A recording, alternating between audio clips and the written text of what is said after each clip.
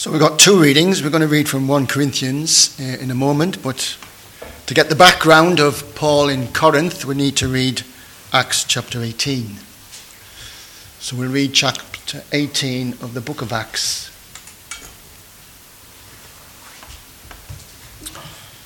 And Paul came from Athens on his second missionary journey to Corinth.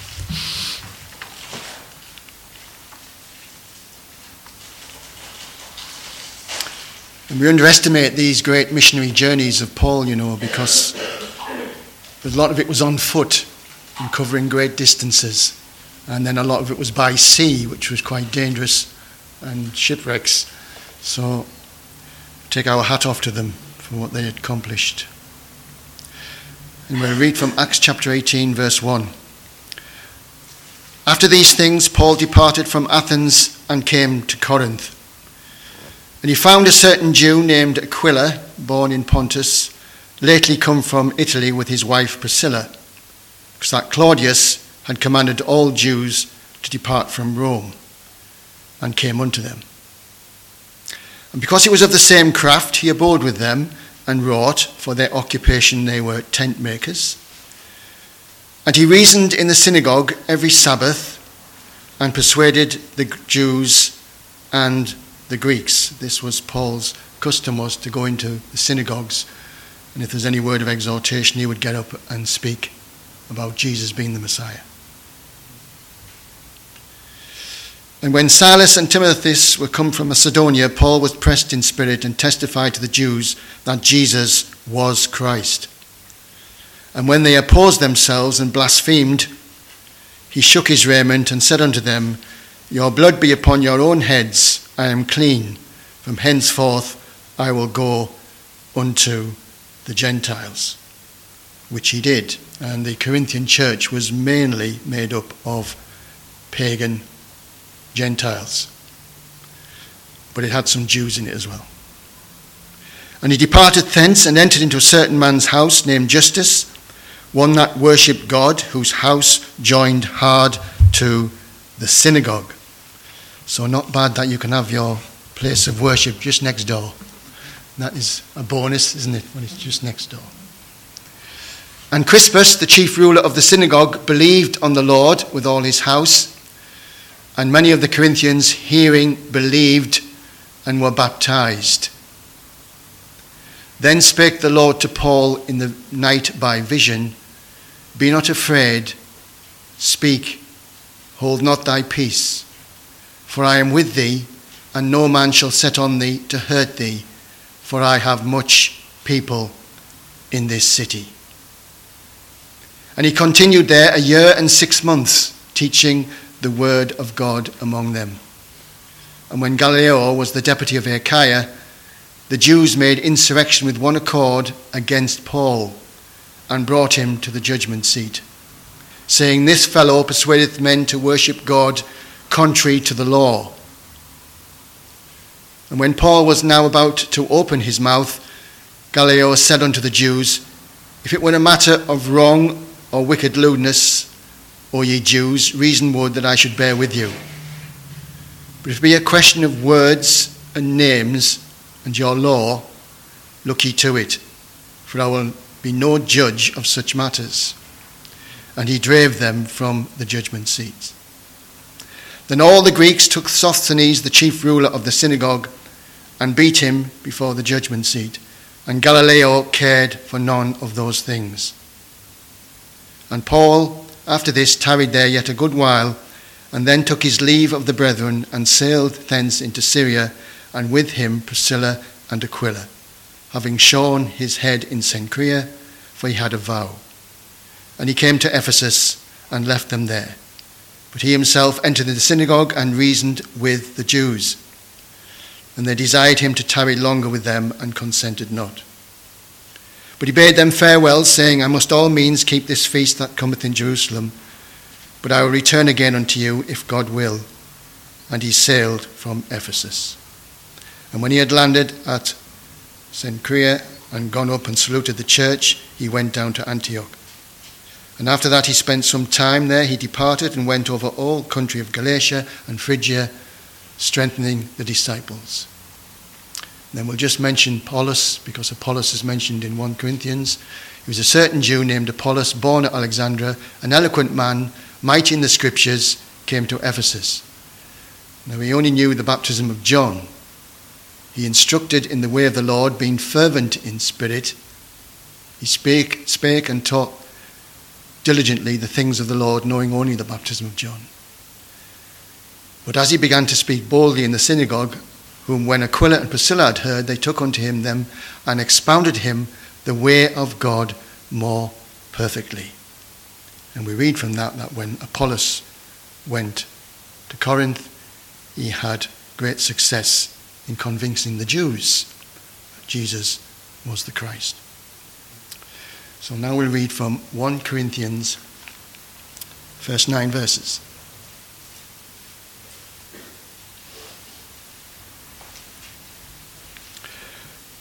Paul, called to be an apostle of Jesus Christ, through the will of God, and Sosthenes, our brother, unto the church of God which is at Corinth, to them that are sanctified in Christ Jesus, called to be saints, with all that in every place call upon the name of Jesus Christ our Lord, both theirs and ours. Grace be unto you, and peace from God our Father, and from the Lord Jesus Christ.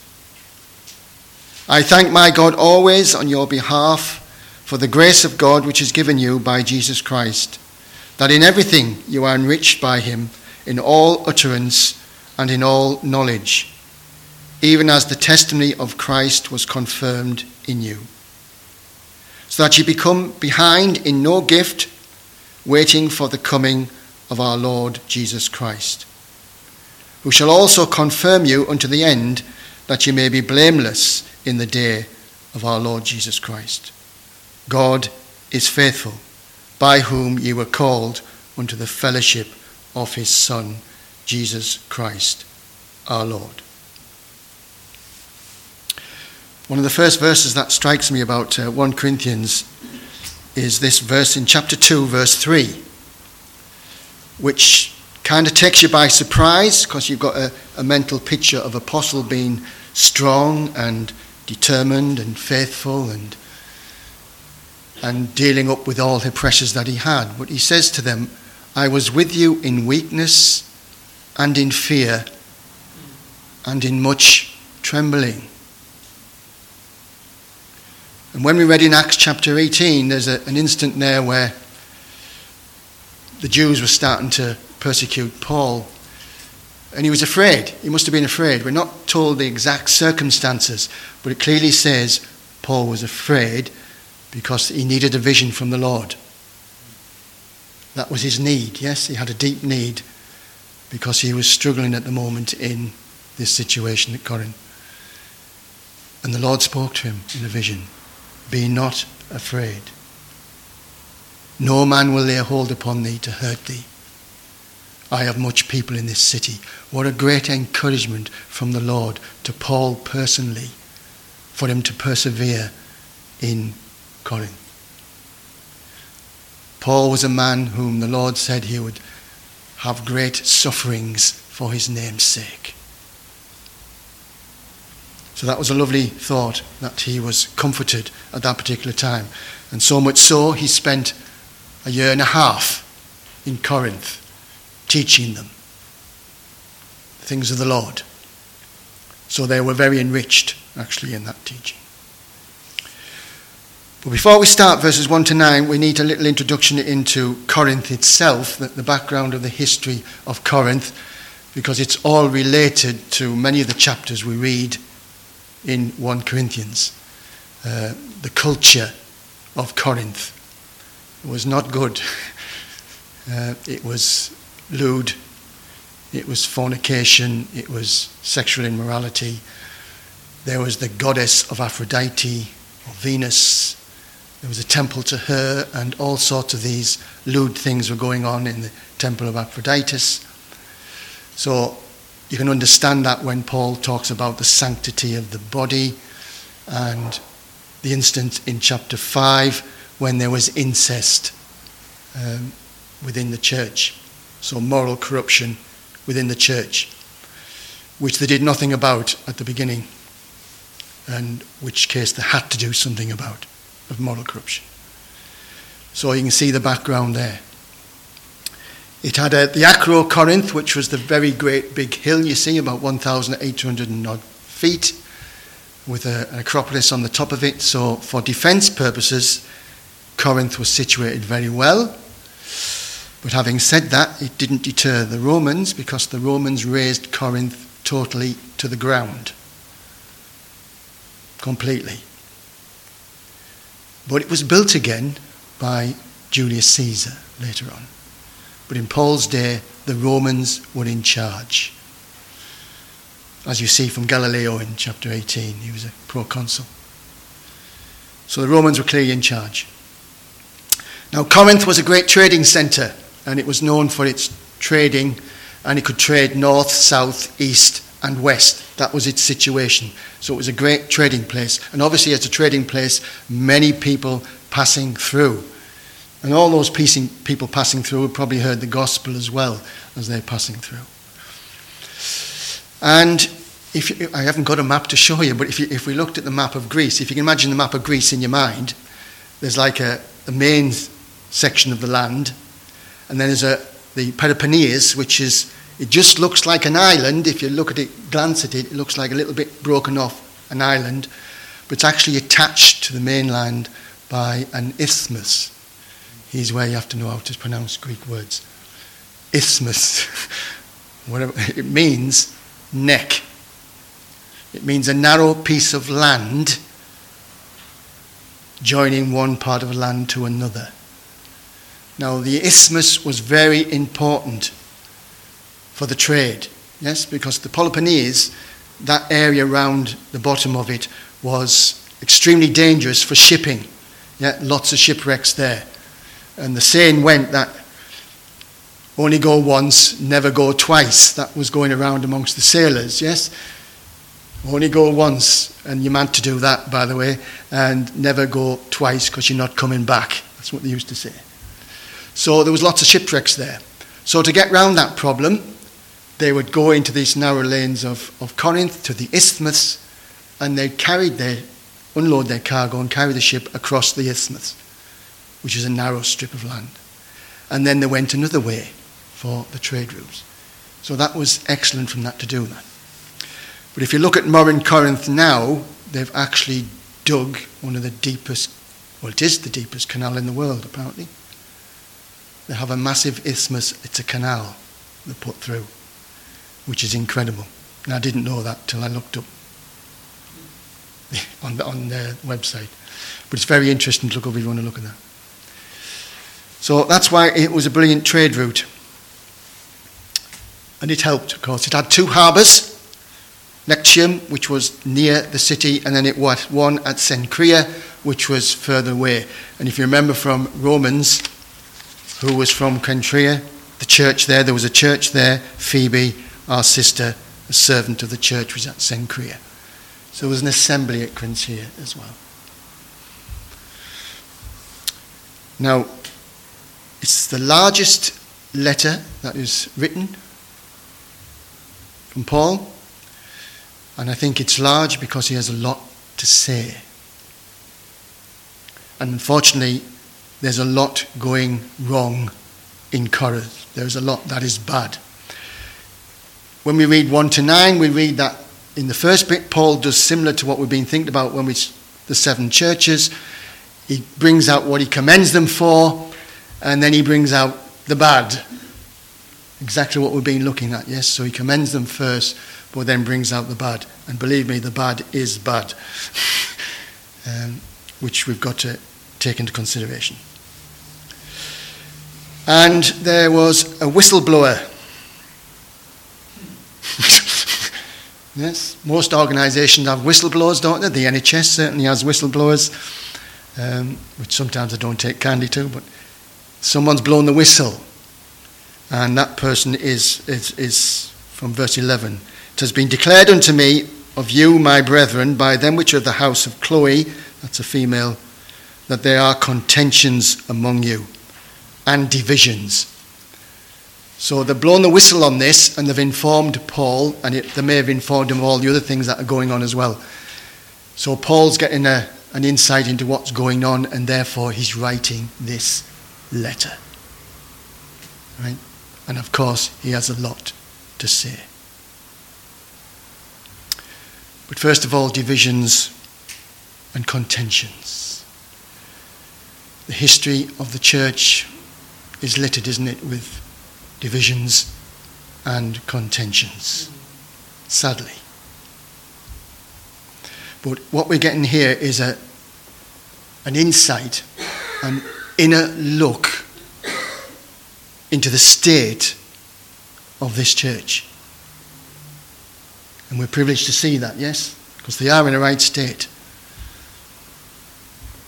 And we'll talk about that when we talk about sanctification as well. But they're getting great insight. So there was divisions, and there's contentions, and there were infractions. You know, I am Paul, I am for Paul, I am Apollos, I am for Cephas, I am for Christ. You know, that having these fractions of who's who and he's and all this, and all that's causing divisions and is not necessary. And Paul puts them right by saying this wonderful thing: is Christ divided? Question mark. The answer is no, he is not. Was Paul crucified for you? The answer is no, he was not. Neither was Apollos or Peter. Christ was crucified for them. And were you baptized in the name of Paul? No, they weren't. Some were. Crispus, Gaius, Stephanus, who was at the last chapter. They were baptized in his house by Paul. But then he didn't baptize anyone else because he didn't want to think that, you know, they're following me, not the Lord Jesus Christ. So he's putting them right on that matter. There's a lovely section on wisdom. Whichever brother's got that one to do is privileged, because it's so wonderful, that chapter on wisdom. It talks about the wisdom of God, the wisdom of Christ, the wisdom of man, and the wisdom of the world. You can talk about all those things in that chapter. And it also talks about the hidden wisdom, the mystery, which we know about. For all mature believers, we're learning of the wonderful things that's being revealed to us in the New Testament.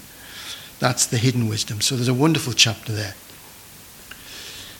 We see in chapter 3 a carnal state. So we have to understand this terminology, don't we? There's carnal, there's the natural man, there's carnal, there's spiritual man. What the carnal man means is these were believers with the Holy Spirit within them, but they were acting in the flesh. That's what they were doing, acting in the flesh.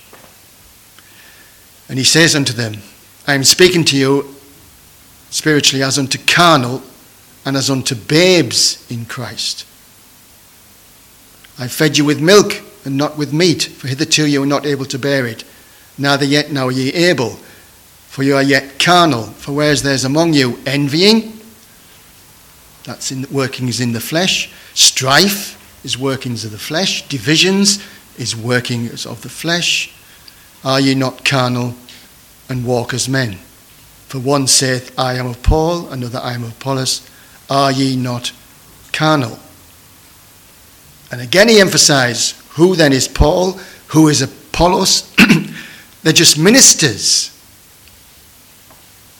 by whom ye believed, even as the Lord gave to every man.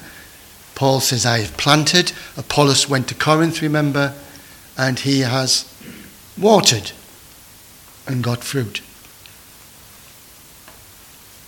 So things going on there, yes? Chapter 5 is an awful chapter to read. It says, it's reported commonly that there is fornication among you, and such fornication is not as much named among the Gentiles, that one should have his father's wife. Their response to that was that they were puffed up, have not rather mourned that he hath done this deed might be taken away from among you. They needed to deal with this situation, yes? It's a case of church discipline. And this man needed to be put out of the assembly. Right?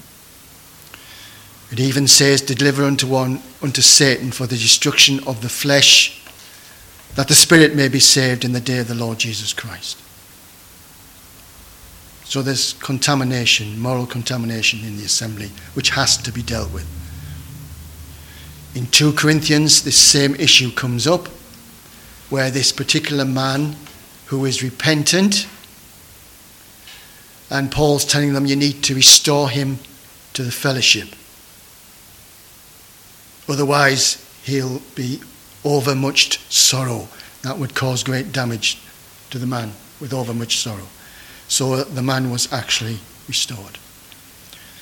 Chapter 6 also tells about the sanctity of the body and of marriage, which again, going on the background of Corinthians, there was a proverbial thing which said to Corinthianize. Yeah? That's how bad it was. You've been Corinthianized. So he talks a lot about the sanctity of the body and marriage. He talks about marriage because they actually sent him a letter to ask about marriage. And some brothers got that section to do. I think it's you, Diduzi, isn't it? You've got marriage, have you? Which is fine because you're married. No good to me. It's not applicable. However, maybe there's still hope.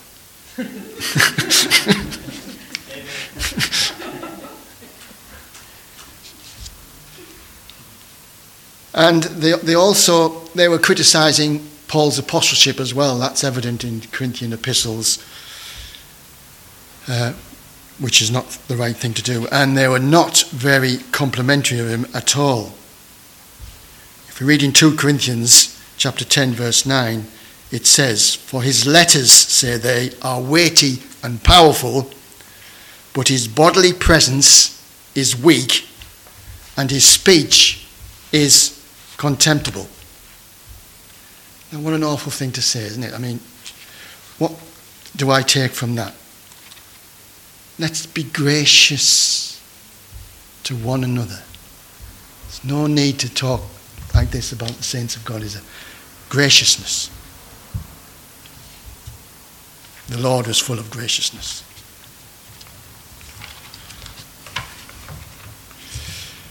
And then, sadly, there was problems with the breaking of bread, the Lord's Supper, love feasts and things like that, and getting drunk, and all sorts of things were taking place in the breaking of bread, which would make you weep when you think how precious the breaking of bread is. So Paul puts them right, on the breaking of bread. And that's very important. Actually, some of the Corinthians died, and that death was a judgment from the Lord on the excesses that they were doing at that particular time. So the Lord dealt swift judgment with that. Problem with gifts. Yeah, we're going to talk about they were enriched with gifts. But there was problem with the gifts. There was lack of order in the assembly and the use of gifts. And they favoured the speaking in tongues, because it's a spectacular gift. So they were speaking in tongues, but there was things that were just not in order. Everything should be decent and in order, Paul says. Yes. And the whole purpose of the gifts was for edification of the church. Yes. And Paul says if unbelievers come into the assembly hall, and you're all speaking in tongues, and no one's interpreting, no one's know what's going on, they're going to say, you're totally mad. Bad testimony, isn't it? If one speaks in tongues, there should be one interpreter, etc., etc. So there's lots of issues going on at that particular time with the gifts. My first time I heard speaking in tongues was when I was 17 in the Baptist church in Billingham, which is still there and still going strong. And prayer meeting and fellowship meeting, a woman got up and suddenly started speaking in an unknown language. Yeah, for quite a long time. And I wasn't used to this, and I was physically shaking inside. I thought, what's going on here? I was visibly shaking. I thought, what's going on? And when she finished, she then interpreted it, which then you know it's not right, don't you? She spoke in tongues, and then she interpreted the answer. So that was my first introduction to speaking in tongues. So, I think I'm depressing you, aren't I, with all these issues in Corinth. But as you can see, they needed to be sorted out, don't they? So let's concentrate now on 1 to 9. There's some cheerful verses in 1 to 9 of 1 Corinthians. We've got all the doom and gloom put aside.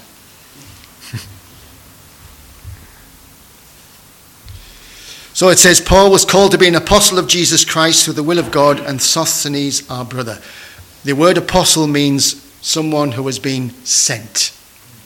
Remember, it speaks of our Lord Jesus Christ, the apostle and high priest of our profession, the sent one. And Paul wasn't high and mighty, he had authority as an apostle, but he was a very lowly man as well.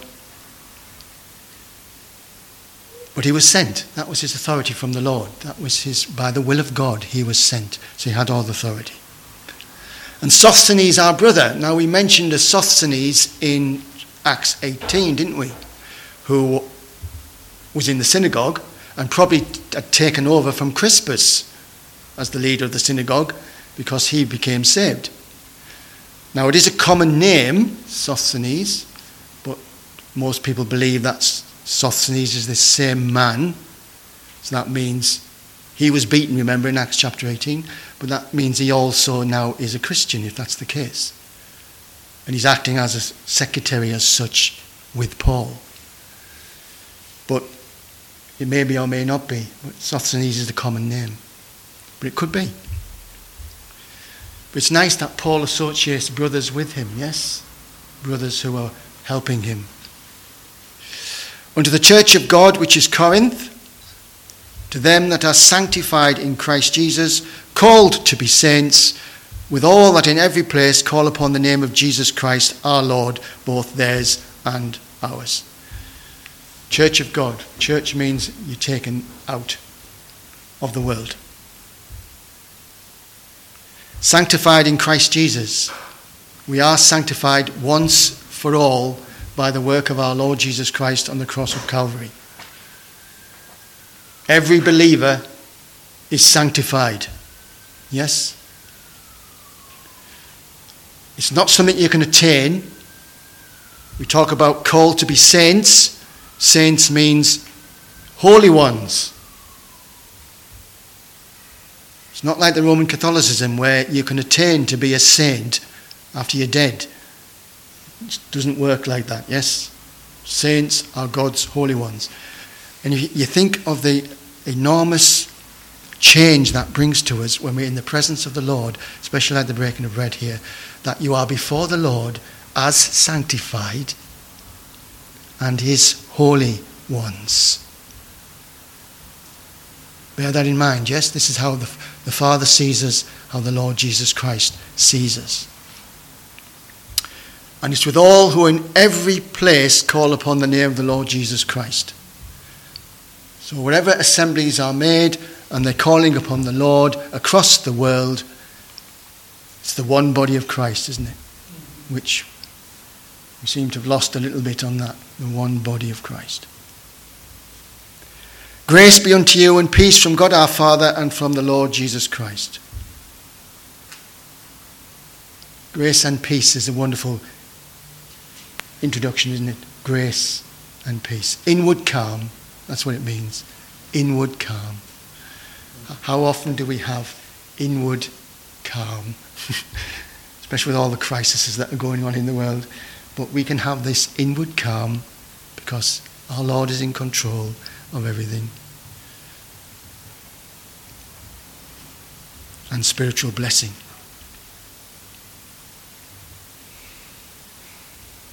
I thank my God always on your behalf for the grace of God which is given you by Jesus Christ. He's thanking God for these saints. We should be thanking God for each other, yes. And all the saints we meet. Thank God for them.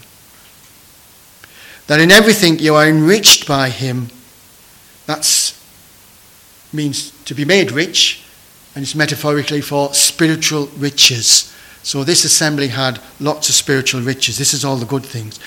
In all utterance, which is speech, and Darby's translation mentions doctrine as utterance, and in all knowledge.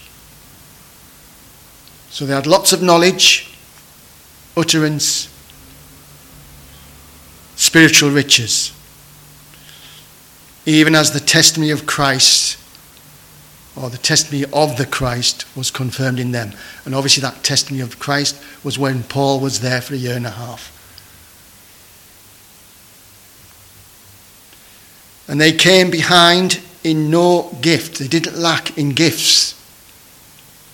Now every assembly has gifts. Every one of us individually has gifts. Do you know your gift the Lord has given you? Because when you know your gift, you know they have the exercise to use that gift to his glory. But there is gifts. Every single person in this room will have a gift from the Lord to be used for his glory. They came behind in no gift. And just as we've been talking about this morning, waiting for the coming of the Lord Jesus Christ. Waiting for the coming. That's the parousia. That's his presence back on earth. It's not the rapture. The rapture is not spoken of here, although the rapture is true. It's going to happen. But this is his second coming, where he will appear upon earth once again. They're waiting, like we are waiting, for the coming of our Lord Jesus Christ. Who shall confirm you unto the end? That is nice, isn't it? We're being confirmed to the end. That you may be blameless in the day of our Lord Jesus Christ. And God is faithful. That's a beautiful expression as well. God is faithful. He can be trusted. He's faithful to us individually. He's faithful to us in assembly. He is faithful. Whom ye were called into the fellowship of his Son, Jesus Christ our Lord. Now this is another lovely expression, isn't it? Called into fellowship with his Son, Jesus Christ our Lord. Talk about partnership. Talks about communion, fellowship. Communion is especially very special, yes? Because we are united to Christ. We're partakers of Christ. Communion is much more special. And this breaking of bread is very deep communion. Can't get any deeper than this, yes? For worship is the breaking of bread. And sadly, there's still many churches out there who just tag it on the end, last 10 minutes of a service, and don't really pay any attention to deep worship of the Lord Jesus Christ. I've said it before, but I'm saying it again, it's worth saying. Tozer said, worship is the absent jewel of the evangelical church. It's not as good as being here around the table. So God is faithful, fellowship of his Son. And then that fellowship goes outward, doesn't it?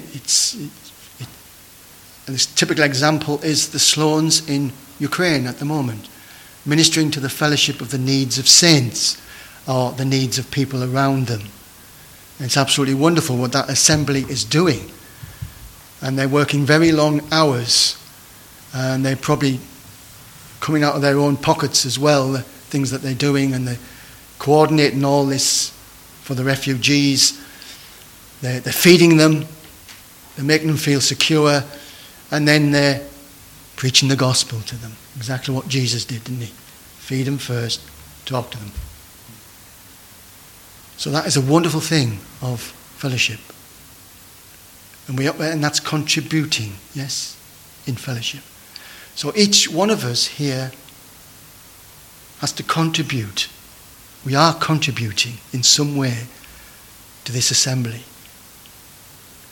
to the blessing of everyone else, aren't we? Which is wonderful, isn't it? All that is good news. All that is good. So if anybody knows this assembly from outside and you think, what are they saying about this assembly? What do people say about this assembly? They'll probably say wonderful things, wouldn't they? You're not convinced? They would say wonderful things. We're not perfect, are we? But there's a loving fellowship here. There's a togetherness. There's a helping one another, praying for one another, seeking the welfare of others, and building people up in the things of the Lord. All that is here, which is good. Yeah. We can't stand on our laurels though, can we? Fellowship is very precious. So that's the introduction to Corinthians, and then it'll all come out when we do more and more chapters. You'll see how it all fits in like a jigsaw, and why Paul was saying all these things. So, good things, but a lot of bad things in Corinth, which no doubt got put right in the end. Shall we pray?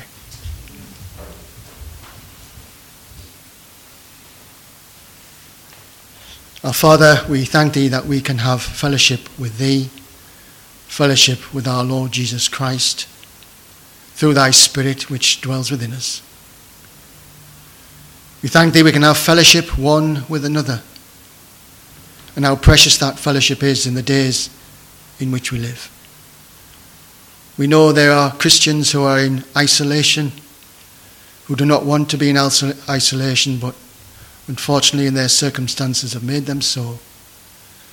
And how they will crave for Christians and for fellowship with Christians, to read the Bible together with Christians, to pray together with Christians. We know that Thou shalt sustain all such with Thy presence with them. And so we thank Thee for our assembly. We thank Thee for the grace given to us.